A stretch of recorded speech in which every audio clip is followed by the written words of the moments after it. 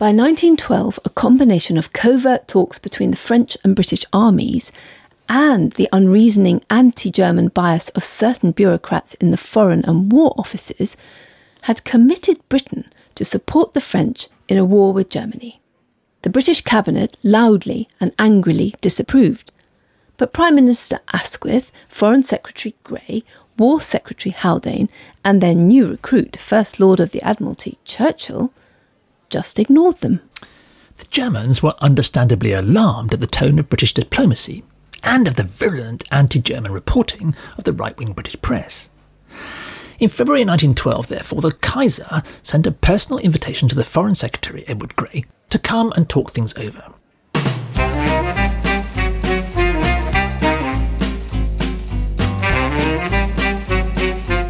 Hello, good to see you at the History Cafe. This is where we come to talk, usually about historical stories everyone knows. Just want to try out some new ideas. I'm John Rosebank. And I'm Penelope Middlebow. At the History Cafe, we revisit stories that have got stuck in our collective memory, but just don't look quite right to us. So get yourself a coffee, pull up a chair, and let's see what happens.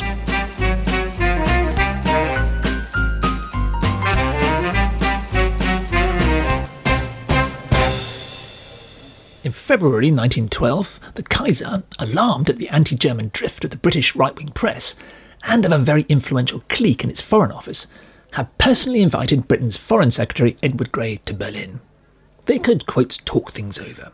Hopefully they could establish, quotes, better relations between the two countries. So what did Grey do? Well, of course, he rudely turned the Kaiser down.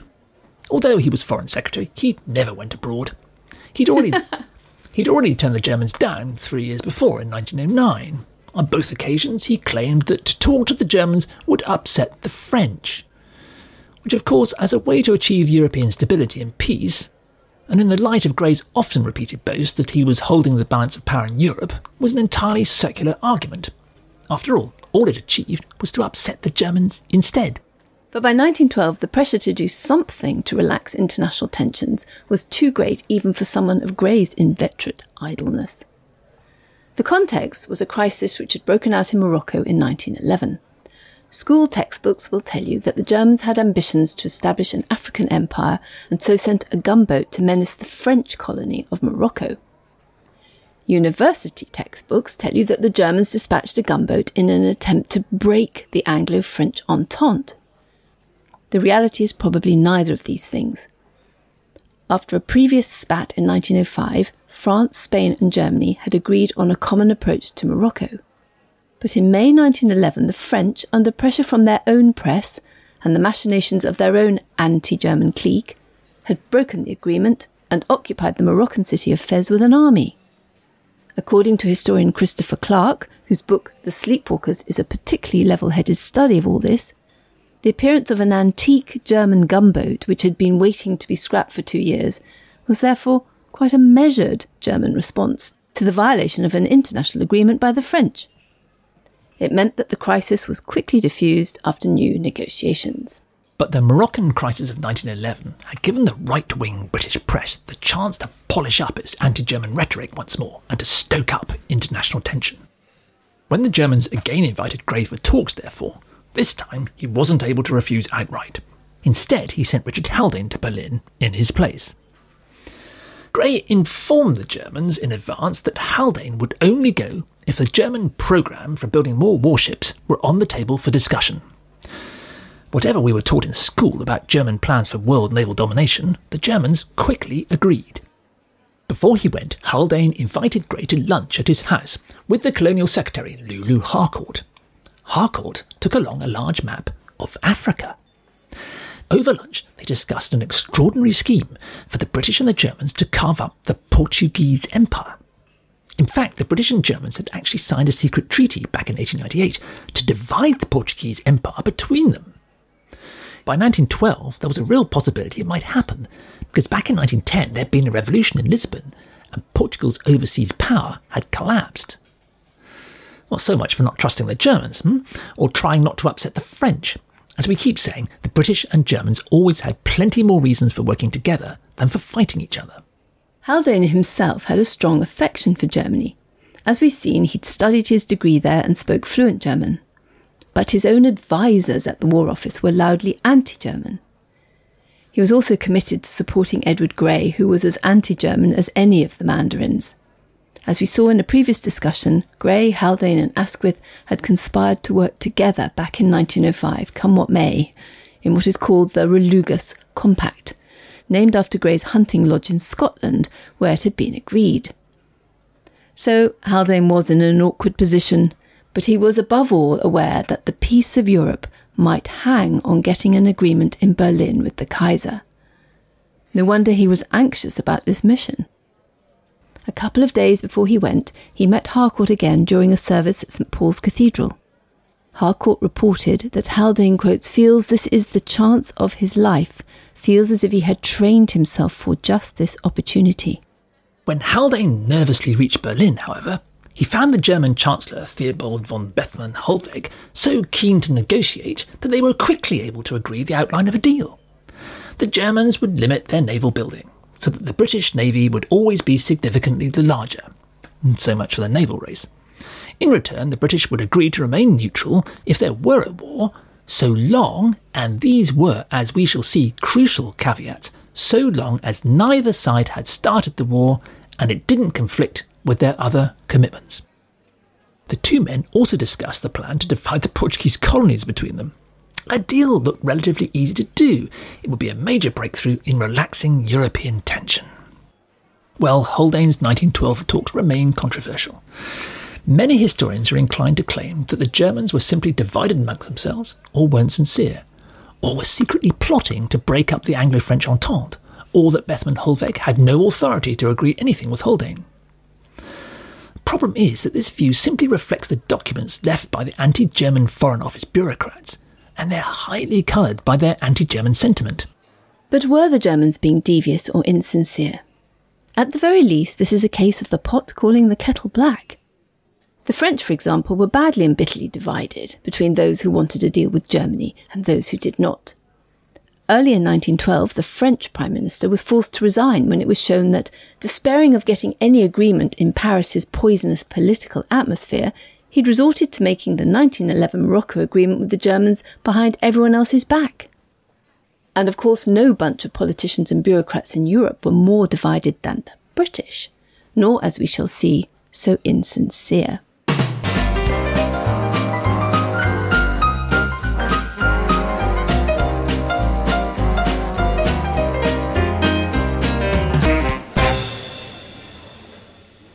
In February 1912, the British War Secretary Richard Haldane travelled to Berlin for talks with the German Chancellor, and they quickly came to an agreement. The fact was that the Germans and the British had very good reason to strike a deal in the face of their common fear and mistrust of the Russians. War with Britain, as well as with France and Russia, was the very last thing the Germans wanted to contemplate. And since there was absolutely no prospect whatever that the German Navy could make itself at any point in the near or even distant future anything approaching the equal of Britain's Royal Navy, a naval agreement, rather than a naval race, would suit Berlin very well indeed. Churchill did his disgraceful best to scupper Haldane's talks in Germany. He chose exactly this moment to give a speech in Glasgow, roundly criticising the Germans and promising to keep the Clydeside dockyards busy, building new ships for the Royal Navy. Harcourt complained formally to the King, George V. He said that it was a malicious attempt to destroy Haldane's talks. He was right. But Haldane returned to London with the proposals he'd hammered out with Bethmann-Hollweg, and he was full of hope. When he heard about the German offer, John Morley, Secretary of State for India, argued passionately and logically for accepting an agreement with Germany. The British should recruit the Germans to help contain the Russian threat in Persia and on the Indian borders. Morley was in by far the best position to judge the issue. In his study of the talks, David Owen, himself a former Foreign Secretary, lists 14 ministers, including Harcourt, who at some point in these months agreed with Morley and declared that they were in favour of making an agreement there and then with Germany. That's a clear majority of the cabinet. Owen, however, also shows that once Haldane brought his deal home, the then Foreign Secretary, Edward Grey, deliberately sabotaged it. Harcourt's notes in Cabinet record that Grey was, quote, very stiff, evidently afraid of losing French entente. The Foreign Secretary, in fact, baldly lied to Cabinet and to the press that the Germans were demanding, quotes, absolute neutrality, and that Britain should stay out of a war in all circumstances. It was simply not what Haldane and Bethmann Hollweg had agreed. Grey went even further. He refused point blank to allow the word neutrality anywhere in any agreement that he had anything to do with. However high-sounding his rhetoric, of course, Grey was just desperate to hold on to the military agreement with the French, which had by now, and whatever the Cabinet thought, stealthily evolved into a military alliance. Grey bluntly told Haldane, his reluctant mate, that it was much more important to keep good relations with the French than with the Germans. As a result, in one extraordinary moment, Haldane found himself telling the Cabinet that the Kaiser had wanted nothing less than a full-scale Anglo-German alliance. But it was another outright lie. So, when, at the end of March 1912, Anglo-German talks broke up without any agreement, it wasn't because of insincerity or confusion on the German side. The insincerity and confusion were on the British side. Whatever the anti-German brigade in Whitehall tried to claim, the talks collapsed because of the poisonous atmosphere toward Germany they'd created, and which had even led Grey and Haldane barefacedly to lie to the British Cabinet. In the end, only the discussions about dividing up the Portuguese Empire continued, and they were still going on when war was declared in 1914. Grey had thrown away a golden opportunity, not only to disrupt the dangerous drift of Europe into two armed factions, but also to recruit German help to solve the awkward Russian problem in Persia. Former Foreign Secretary David Owen writes with barely concealed anger and shock about these events. He comments dryly that the only thing Asquith could have done was to replace Grey with Harcourt as Foreign Secretary.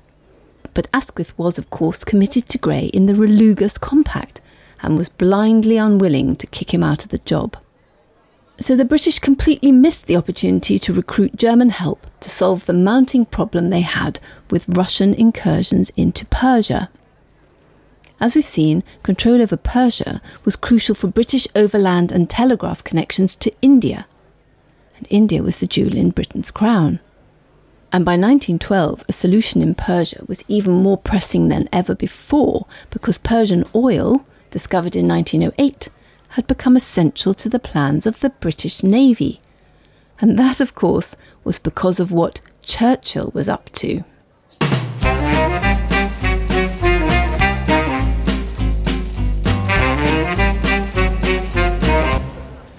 Grey had thrown away a fine opportunity not only to disrupt the drift of Europe into two armed camps, but also to get German help to contain Russian ambitions in the east, and especially in the strategically crucial region of Persia. And now the Persian problem became dramatically more acute. One of the first things that Churchill had done when he had been appointed in charge of the Navy had been to order an inquiry into running warships on oil rather than coal. The answer had come back that it would cut the time the ships spent in harbour refuelling. But there was a problem. Britain had plenty of coal, but it had to buy oil from the Dutch or the Americans. Unless, of course, the promising new oil field that had been discovered in Persia in 1908 could supply the Navy instead. Now, by 1912, the oil prospectors had set up a new company, the Anglo-Persian Oil Company, and spent almost all of their capital building 200 kilometres of pipeline. It straggled and struggled over unforgiving terrain to a vast new refinery on the Persian Gulf. They discovered that their oil was, well, it was too smelly to use for heating houses. But it seemed perfect for fuelling warships. Churchill sniffed an opportunity. The Anglo-Persian Oil Company was by now in financial difficulties. Churchill proposed to bail them out, and as part of the deal, to get their oil for the Navy. The British government began negotiating to buy £2 million of Anglo-Persian stock and become its largest shareholder. Churchill argued that it would solve the Royal Navy's problem and mend the oilmen's fortunes. Churchill's brilliant scheme, however, made Grey's Persian headache much worse. Now he would absolutely have to protect not only Persian roads and telegraph cables from the marauding Russians, but also the new and extremely vulnerable Persian oil wells, pipeline and refinery. The army in India was too weak to do it, and the distances too great for reinforcements to be supplied from Britain. And by rejecting a deal with the Germans, Grey had just thrown away by far his best diplomatic card against the Russians. Churchill, at the Admiralty, was gung-ho. He had no time for agreeing anything with the Germans anyway. Exactly the opposite. He was trying to strike a naval deal with the French. Harcourt's cabinet notes show that hours and hours of cabinet time were spent in the summer of 1912 wrangling over Churchill's new scheme. Churchill's irrepressible fizzing Catherine wheel of ideas, which would alternately inspire and exasperate colleagues and the American president during the Second World War, threatened at times to overwhelm cabinet government back in 1912.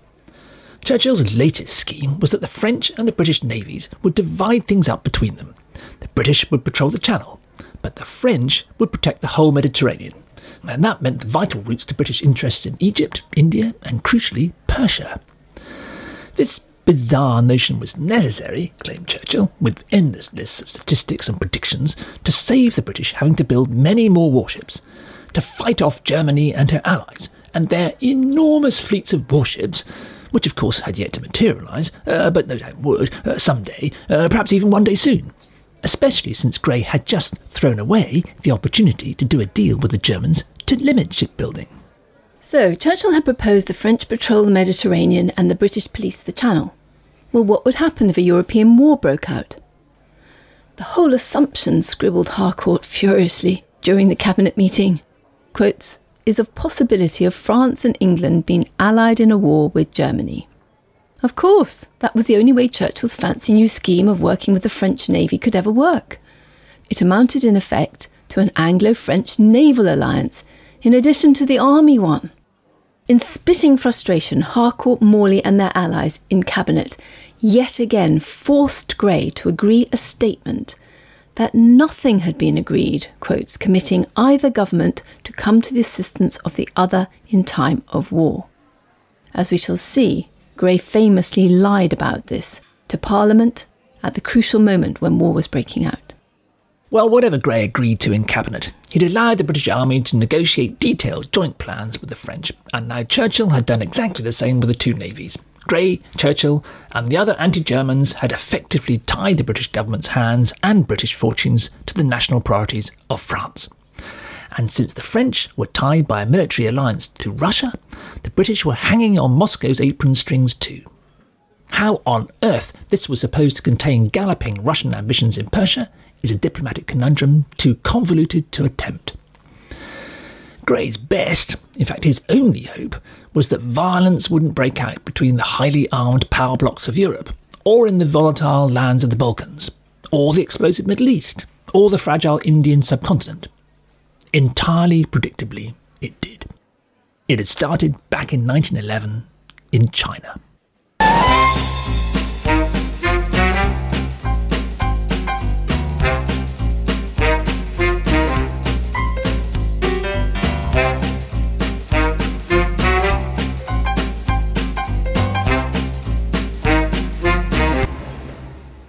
Grey and his cabinet associates Asquith, Haldane and Churchill had allowed Britain to drift into what was effectively a military and now also a naval alliance with France. Since the French were militarily allied to the Russians, this was supposed apparently to encourage the Russians to behave themselves in Persia and the Near East. Unlike the alternative, which was doing a simple deal with the Germans, this Byzantine policy was of course an extremely long shot. And by 1912, at the moment when Grey destroyed the last real hope of a deal with the Germans, it was already in tatters. In 1911, after nearly 260 years of rule, the Chinese Qing dynasty fell.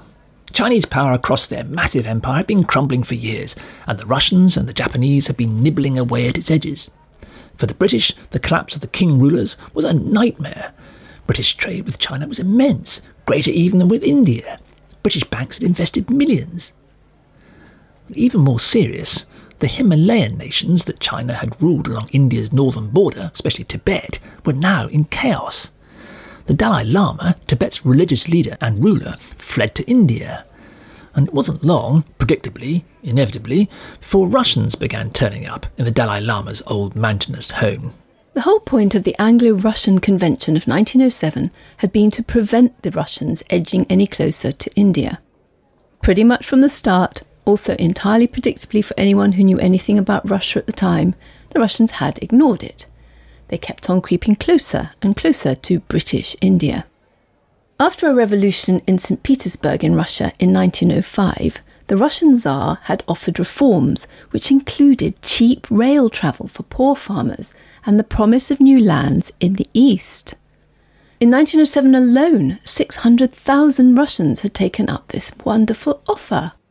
So the Russians had pushed out into Mongolia in the north and Chinese Turkestan in the south.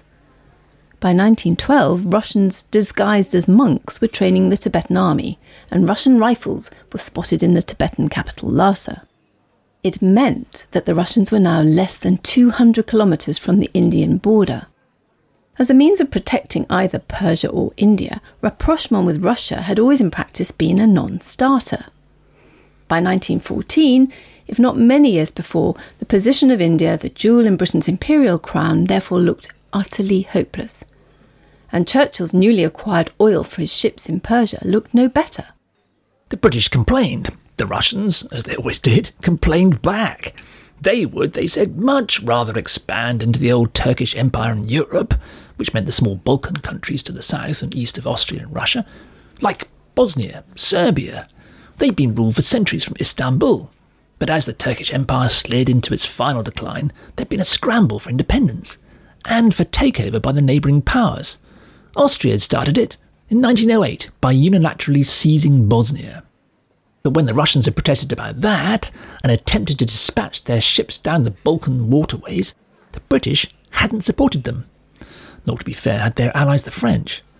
So, argued St. Petersburg, if the British would not support them going south into the Balkans and Serbia and the other little countries that used to be ruled by Turkey, they had no choice but to go east, into Persia, along the Indian borders. It was, in fact, difficult to fault the Russian logic. It was in this extremely difficult and tense situation that on the 28th of June 1914, the Austrian Archduke Franz Ferdinand was assassinated in Bosnia by Serbian terrorists. It couldn't have happened in a worse place and at a worse time, as we shall see next time at the History Café.